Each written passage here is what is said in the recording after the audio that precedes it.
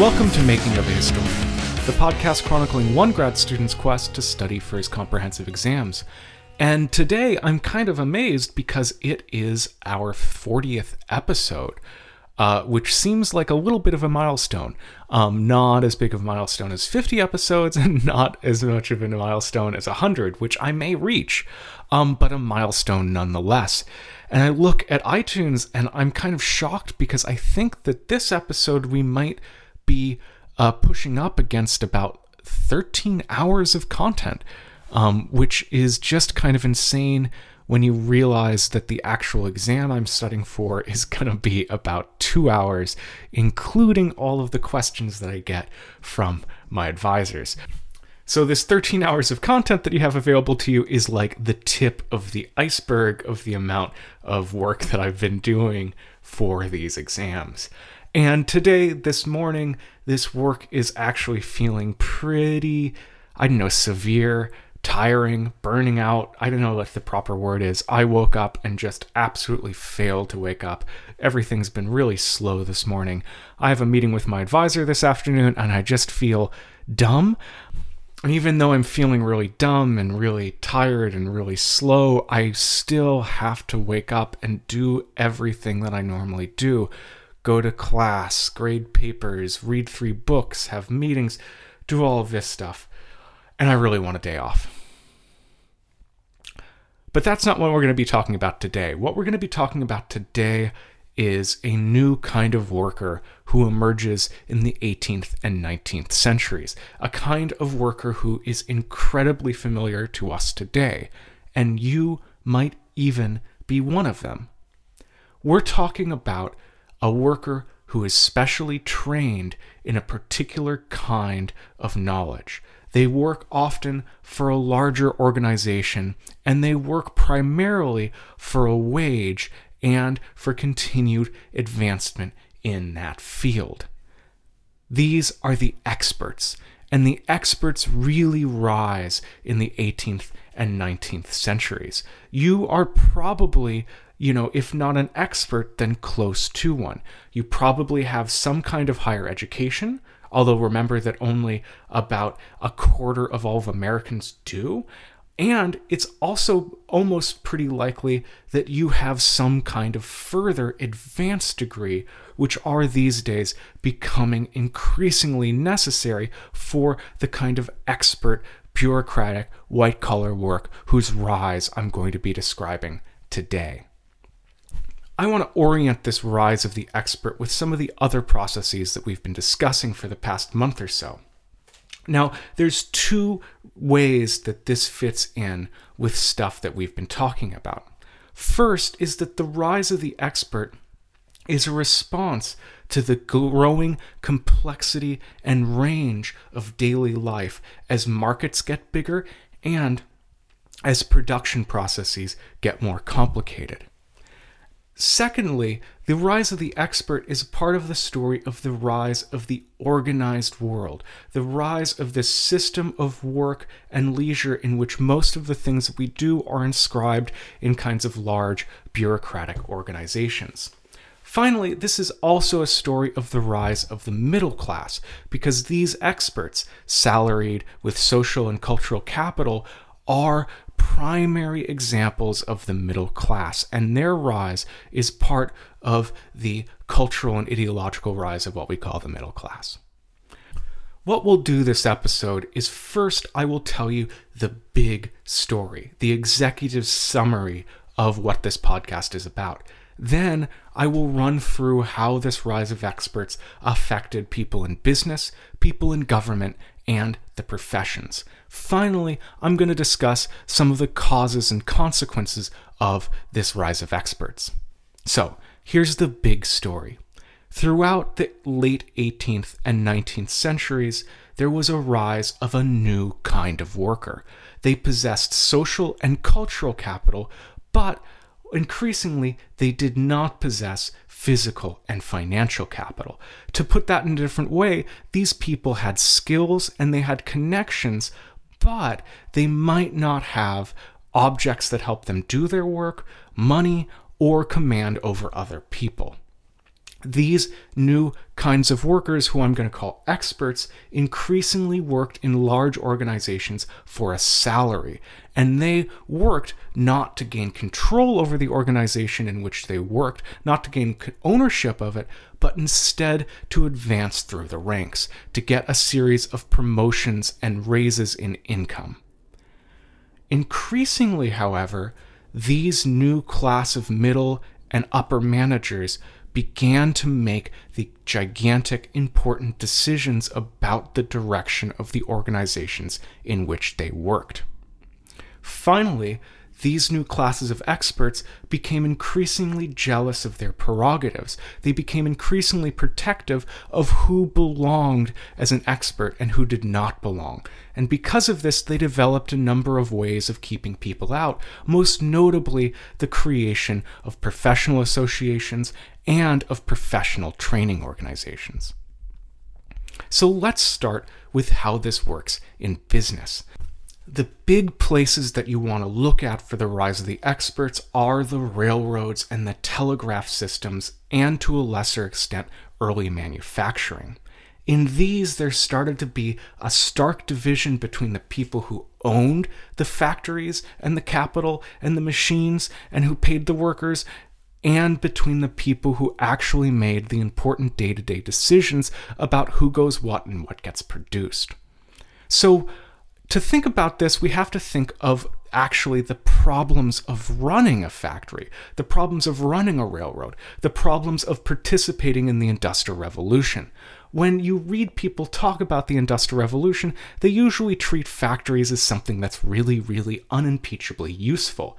Factories are useful because they get everybody in one place and allow people to, have greater control over the people who work for them so that they don't steal and they work hard all the time. And they allow the concentration of machines and raw materials so that the people who own these things can, get a better deal for themselves. But the people who write about this forget that it was actually really, really hard to run a factory. That as you made a factory bigger and more complicated, you had to manage, these larger and more complicated systems. And this is actually really difficult, as anybody who's tried to get a room full of 40 people to be quiet knows implicitly. It is hard to deal with large groups of people. And to deal with these large groups of people, the owners of factories started to have to make a tranche of salaried workers whose job it was to monitor the other salaried workers. As this increased, as factories started to be run by foremen and managers, it became the job of top managers and owners to monitor the middle managers. And to do that, of course, you needed the sort of familiar kinds of abstract data about things that, was brand new in the 19th century, but is really boring today. You needed daily reports, statistical tables, graphs, stuff like that. The big story here is not, the leading sectors of the Industrial Revolution. It's not the cotton machines. It's not the iron industry. Instead, it is the railroad, particularly the American railroads, where they got really, really big really quickly.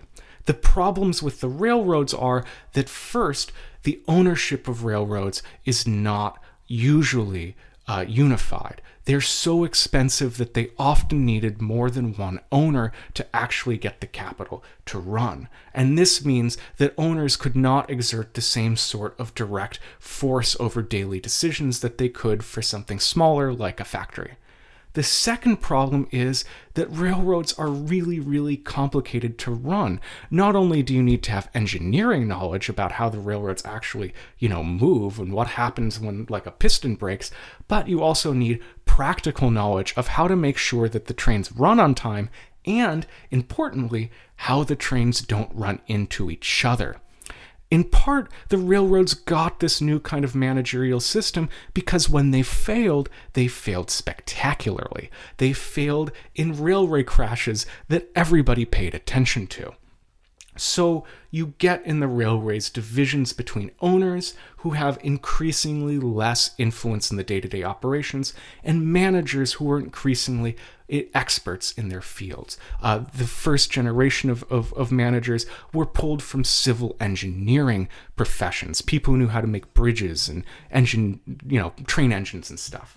One of the important things that they did was that in this effort to run things through, statistics and abstract methods of viewing the company, they created new ways of accounting procedures that allowed these businesses to more accurately reflect the cost of doing business. And this actually has a really important effect because it allows people to have lower margin businesses, to have businesses that make less profit but are still profitable because you just work on such a large scale. In the Industrial Revolution, it was actually really unclear how much profit a given factory was making because the accounting methods were just kind of shoddy, but it didn't matter because these kinds of early cotton factories made, 50% profit. They were gigantic rate of return machines.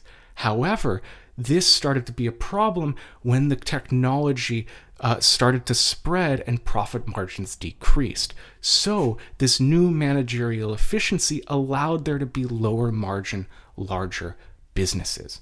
This happened in the most energy-hungry industries, not manufacturing. There was a ceiling on productivity in manufacturing. A spinning machine can only spin so much no matter how much coal you burn. The new kind of integrated, managed, multi-divisional company happened first in those industries that were energy hungry, that you could keep on pouring energy in and keep on getting new higher rates of returns without stopping. These are railroads, distilling, grain, and ironworking. The second sector that we're going to talk about is government. Starting in the 1830s in Britain, you have experts who have a greater hand in the day-to-day operations of government.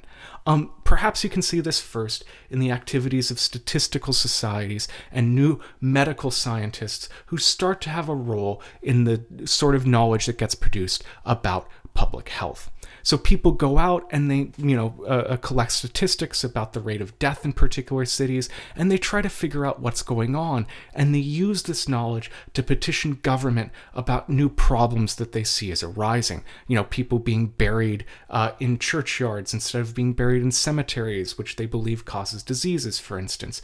Or in the very, very famous case of John Snow, using statistics to understand that something about cholera has something to do with where people get their water, which is a way of petitioning government to improve water supplies. Now, what bolstered the power of these experts was the fact that they had knowledge that was not within the reach of politicians. Politicians could not, by and large, get the kind of expertise that it was necessary to do to understand a statistical table or to understand the new kind of medical science. It's like today, when you get a security expert telling you that X or Y particular thing is bad for internet security, you believe them because it's really complicated and you personally don't have the expertise to actually adjudicate whether their advice is any good. Now, these new kinds of specialized experts first got enshrined in new inspectorates who had the mandate to go out and generate information about the things that were causes of concern. And it's important to note the imperial dimension to all of this. The techniques and organizations of government, of this new expert-led government, were first tried in managing the colonies, particularly in Ireland and India, where often it was the same people who cut their teeth on Irish administration and then moved on to administering stuff in India, who set the stage for the new kind of expert-led government of the late 19th century. The problem of these places, why they needed experts in both Ireland and India, was the same. In both places, you have a government that needs to manage a complicated and, scare quotes here, traditional society that it was hard for the governing class to read. And so you needed statistics and experts and, social science to be able to generate data that would let people see what was happening. You needed inspectors to go out to Irish fairs to figure out how, the bad landlords were screwing over the workers, because you couldn't get that information through your daily daily life because the people who were actually administering Ireland were disconnected from Irish daily life. They were themselves, Protestants, or they were absentee landlords, or there were people who came over from London to serve in the Irish government just as a way to get, further along the run of government service. The other problem, of course, here is that these groups of people are managing unrepresented people. You can't go out and ask the people in Ireland and India what they think and what they care about because they don't have political power. So through these struggles of experts trying to generate particular kinds of knowledge, you get a bunch of advancements. You get policing, public health, engineering, census takers, inspectors looking at factory work, and all of these are becoming subject to formal experts who have a stake in describing what's going on in these domains and figuring out how to improve it. In the 1870s, this becomes further entrenched when you get professional experts who sit in civil service departments for their entire professional lives. Specialists become bureaucrats who don't just go out and, independently investigate something, but work within established codes, sanctions, and hierarchies. And this changes the way that government is run. Rather than legislating things directly, rather than publishing, particular laws to manage the, corrupt Irish markets and fairs, you get Parliament giving statutory powers to civil servants, to bureaucrats who themselves study and carry out the complex administration of the state. The final group of people doesn't fit as well into this typology, but they're still really important, and it's the rise of the professional. What we mean by a professional is broadly a person whose work depends on their expert knowledge and who generally do not work for a larger organization. The professionals are, doctors and lawyers and engineers who make their money because, they know more about a particular kind of expert knowledge. And these two rose in the 19th century, and the basic model for them is pretty much the same, although it happens at different times. First, the big movement is the founding of a professional organization, and then these professional organizations help to regulate both behavior and to lobby government, and to restrict access to the profession. The Society of Civil Engineers, for instance, one of the first professional societies in Britain, worked to define what a civil engineer did. It worked to spread knowledge about, civil engineering best practices so that you wouldn't get, collapses of bridges and train crashes and all of that. And it also started to make ways that you could define what a civil engineer was so that you wouldn't get, just every Jimmy off of the street coming in and saying that they were a civil engineer and driving down the wages. So let's now shift and talk about the big picture, the causes of this and its consequences. And I just want to orient us about one big difference here. There's a big difference between what is happening in the US with the rise of experts and what's happening in Europe. In the US, the biggest thing around were the railroads. The railroads took more money, more men, and more material than any other sector of life. And so the railroads were really the leading industry that defined the organizational structures of business and of daily life. They also had an outside role in government, which you can see by the fact that Abraham Lincoln was a railroad lawyer and his son was a gigantic railroad owner. In Europe, however, the big group was not the railroad, not industry, but rather the state and the military. The state, tax collectors, civil servants, politicians, were the people who laid down the organizational groundwork for the further development of organizations in the 19th and 20th centuries. This becomes increasingly important after my time period ends in the 1920s and 30s, when American capitalism starts to replace British capitalism. So, why did this happen? Why was there a rise of experts? First is the increasing size and complexity of the market. In the 18th century, we get the market in Britain growing because of improved transportation and improved information. In the 19th century, this market grows even more because of railways and steamships and telegraphs. With these larger markets, things start to get more complex and the volume of trade increases, which means that you need experts to manage the increased complexity. Similarly, the processes of production of a lot of goods are themselves becoming scientifically motivated. They're becoming more complicated. It's a truism of studying the Industrial Revolution that the key developments of 18th century cotton spinning, the spinning jenny, and all water frame, and the mule, and all those sort of things, use technology that would not have been out of place in the loggia of a Roman senator.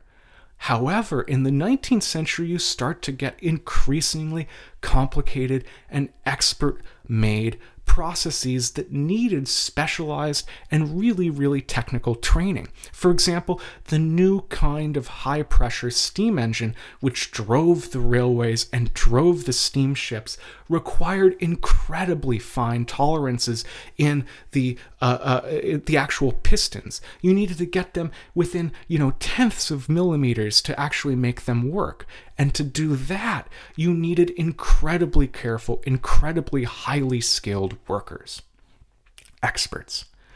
Also, the growing complexity of finance with the rise of joint stock companies and the necessity of producing information about businesses and organizations that these joint stock companies could read. To get investment to make a railroad or an army or a canal, you needed to be able to produce statistical information that could be read by the people who controlled the giant pool of money in Britain. And to produce that statistical information, you needed experts.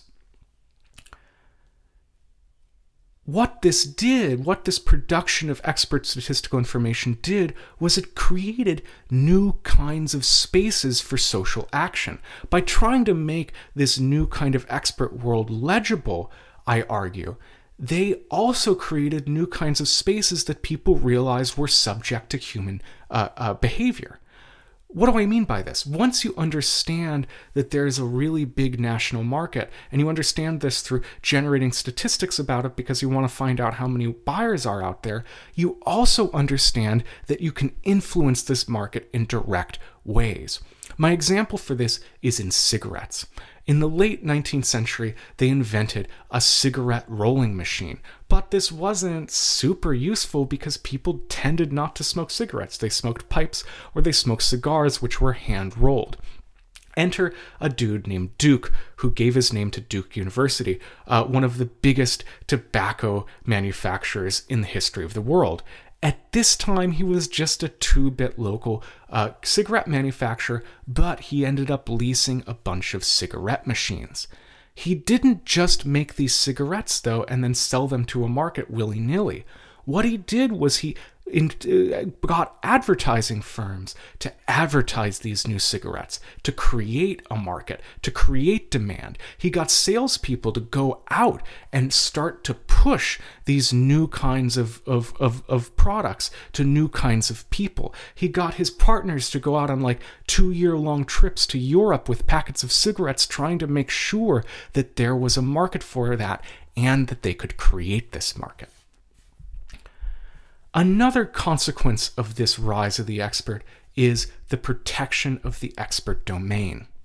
These groups that are the experts have a lot of social capital, and they want to protect their turf. They want to make sure that they are going to have their jobs for their whole lives. 2 ways that this happens. First, professional businessmen, when they are actually making the day-to-day and often year-to-year decisions about a company, strive for stability instead of profit. Second, you get groups of workers who seek to exclude access from employment and to protect wages. You can see this in 2 ways. First, in the craft unions. These are the earliest kinds of unions in the 19th century. They're unions of people who have particular skills, and they work really hard to make sure that their jobs are not taken over by lower skilled people, particularly women. A big thing that these unions do is say these people cannot work. These people are not skilled enough. A second way that we can see this is in the British civil service. So after the 1850s, the civil service in Britain becomes professionalized and meritocratic. What we mean by this is that they want to hire only the best. They don't want to hire the people whose daddy is rich and important. They want to hire the people who can do the best jobs. And how they do this is, one of the great, technologies of meritocracy, the exam. The civil service exams were meant to judge general skill, to judge general intelligence. And they did that, but they were also incredibly biased. They tested a lot of times on knowledge of Greek and Latin, which you got from going to Oxbridge. But the idea was that whoever succeeded in the civil service exam had an equal shot of succeeding in the civil service, no matter what their background was.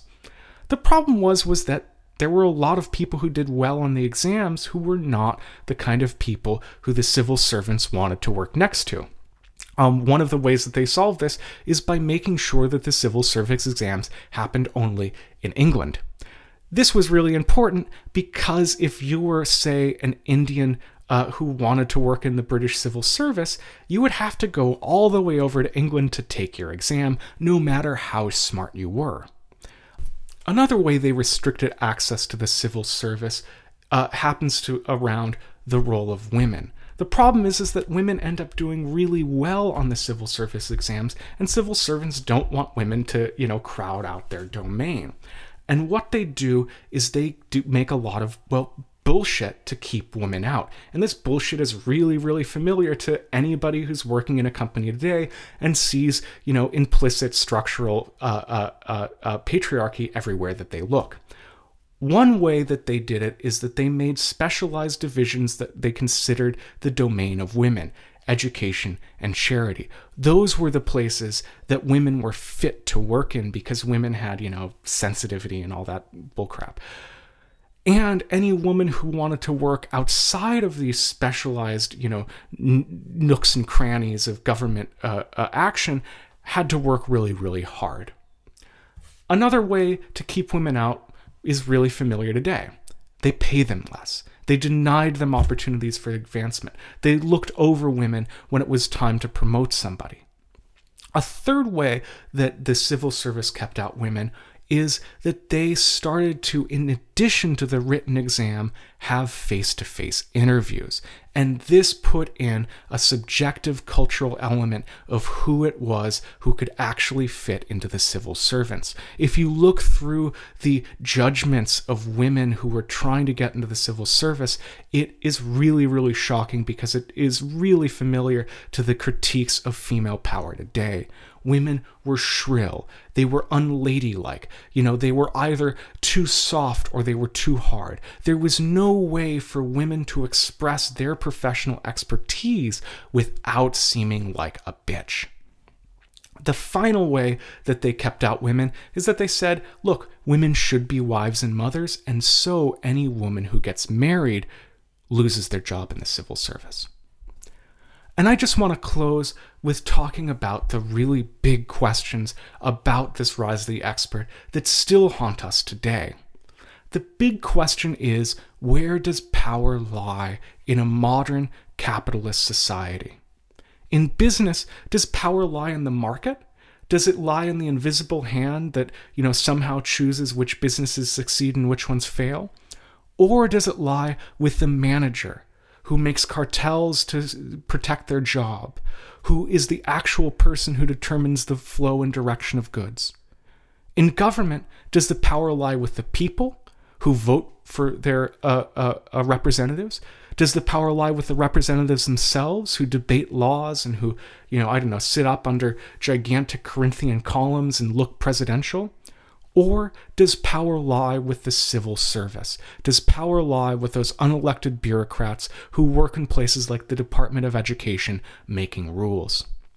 In the professions, does the power lie in, the spirit of the professions themselves, in the quality of the work, in, the drive to succeed? Or does the power lie in the guild of the professional society? And these are questions that we're still answering, that we're still grappling with, that still motivate us. And I don't think that we have a clear answer. Thanks very much for listening today. I have to thank, as always, Duncan Barton for the wonderful image and Jonathan Lear for the music. If you like the show, please, please, please rate and review us on iTunes. Send me an email or some sort of message to tell me that you're out there. Go check out the website at historian.live, tell a friend, light a candle in my honor. I will see you guys tomorrow, and hopefully I will not be so sleepy. Thanks for listening.